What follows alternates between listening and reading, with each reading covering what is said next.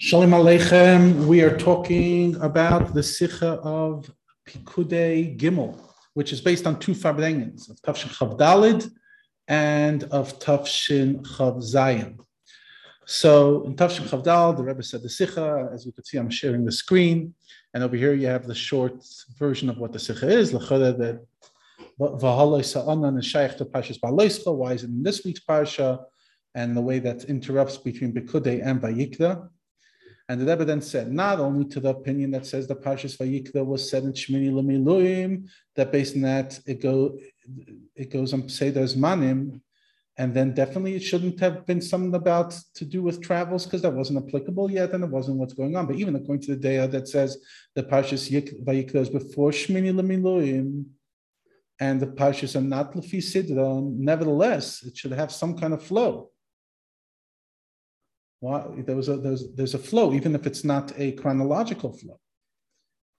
And then the Rebbe, as you can see, has quite a big point that he brought out that didn't make it into Fabeng. The Rebbe said like this, that Behektim will introduce the idea that's brought in Nigla, and especially in Sifrei Musar, and even more in Sifrei Chassidus, that by Yidden there has to be Mailim B'Kodesh, not only step by step, but rather dilug, jumping. That's the true hiluch. That's the true going, that you go to a level which is incomparable to the level you were before that. And the greater the elevation, the more you have to grow even more and more and more. And that's the point of the story in Torah. And after they built the Mishkan, the Kvod Hashem Aliyas HaMishkan, and they had Gilui Elikus in the most incredible way, that even Moshe Rabbeinu, the first person who received from the Eibishter, who was higher than the world, Moshe Rabbeinu, and he was higher than Inyan Torah. And therefore, when Hashem told him to take the Yidden Adam Mitzrayim as a prelude for Matan Torah, he says, Kvar Peh v'Kvar Lashon Anochi. And the Zohar explains, what does it mean that he was thick in mouth and unable to talk? Kvar Peh v'Torah Shebal Peh, Kvar Lashon v'Torah Shebechsav. He struggled with that. Why? Because he's higher than Torah the way it's in the world. He is from what's called in the Kabbalah Shemitah Rishayna, before the worlds were even created. He couldn't tolerate this Gilui. And this light is higher than what Moshe was able to comprehend. And nevertheless, this light was revealed to everybody. Even Umas Olam were able to see it. So such an incredible light that everybody can even see. Can't even be higher. Says the Torah. You got to continue traveling. You have to go higher. And this is Yitzias Mitzrayim that you have every day. Even after Kvod Hashem Aliyas HaMishkan, you have to go to a higher level. So much so that the level that was before is considered Mitzrayim. This is a beautiful vart.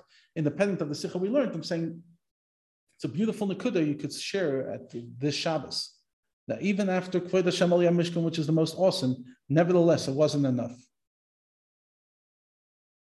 And then the Rebbe was talking about even something that seems like a Yerida is B'Pnimius, it's an Aliyah. The Rebbe says, as we know, that Kol Yerida is B'Shvil Aliyah, Sheba Yipol Tzadik V'Kam, that falling is for the sake of going up.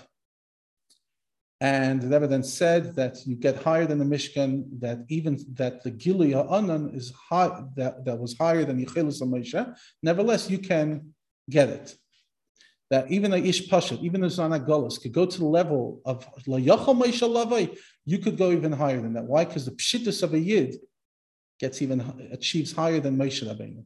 As we know from the Kesser Shem Tov, that the simplicity, the sincerity of an Ish Pashat literally touches the Pshittus, the absolute purity of Atzmos. And even Moshe Rabbeinu was jealous of an Ish Pashat. So that's what the Fabrengen was in Tafshin Chav Dalid. Then we have the Sikha of Tafshin Chav Zayin. Some of these Nakudas, as you see, were put into the Sikha, and some are not. So we're going to focus on some of the Nakudas. Ever was saying then in the Fabrengen, Parshas Pekudei is the end of Sefer Shmos. And we know that the beginning and end are interconnected, so it's connected to the beginning. And the connection is obvious because both of them are talking about minyan. At the beginning, it's Eila Shmos B'nai Yisrael, and after that, it's Pikudei HaMishkan. And the Rebbe said, even though the beginning and end are interconnected, nevertheless, there's still a difference. One's the beginning and one's the end. The beginning is a minyan that happened by Hashem, and that the Eibush does everything. And the minyan of Parshas Pekudei is so fun, it's something that happened by Moshe. That even though he has all the milas, Shechina medaberes mitoch kedeinai, He's not the Eibishter. It's safe compared to the Eibishter. And let's bring this in Avodah, as we know everything has to come Avodah. It's not understood. What's the big deal about counting? The mile of Yidden is that you can't count them. So what's the point of counting? But the Inyan is that even though we demand a Yid, he should be L'maylam Did of Agbola, there has to be Menakala covered. You start off Medid of Agbola and within limitations, and then you break through. Like, for example, at the beginning of Avodah, which is limited. There's still a Metzias of Yetzirah. The Mechol Nafshecha is the 10 faculties of your Nefesh. And only after that can you achieve B'chol Meidecha. And even then, when you achieve B'chol Meidecha, it's about bringing it back into limitations, as we learned in the Sikha. And as you can see, many of the Nakudas were similar, pretty much the same, that made it in to the Sikha. Yeah.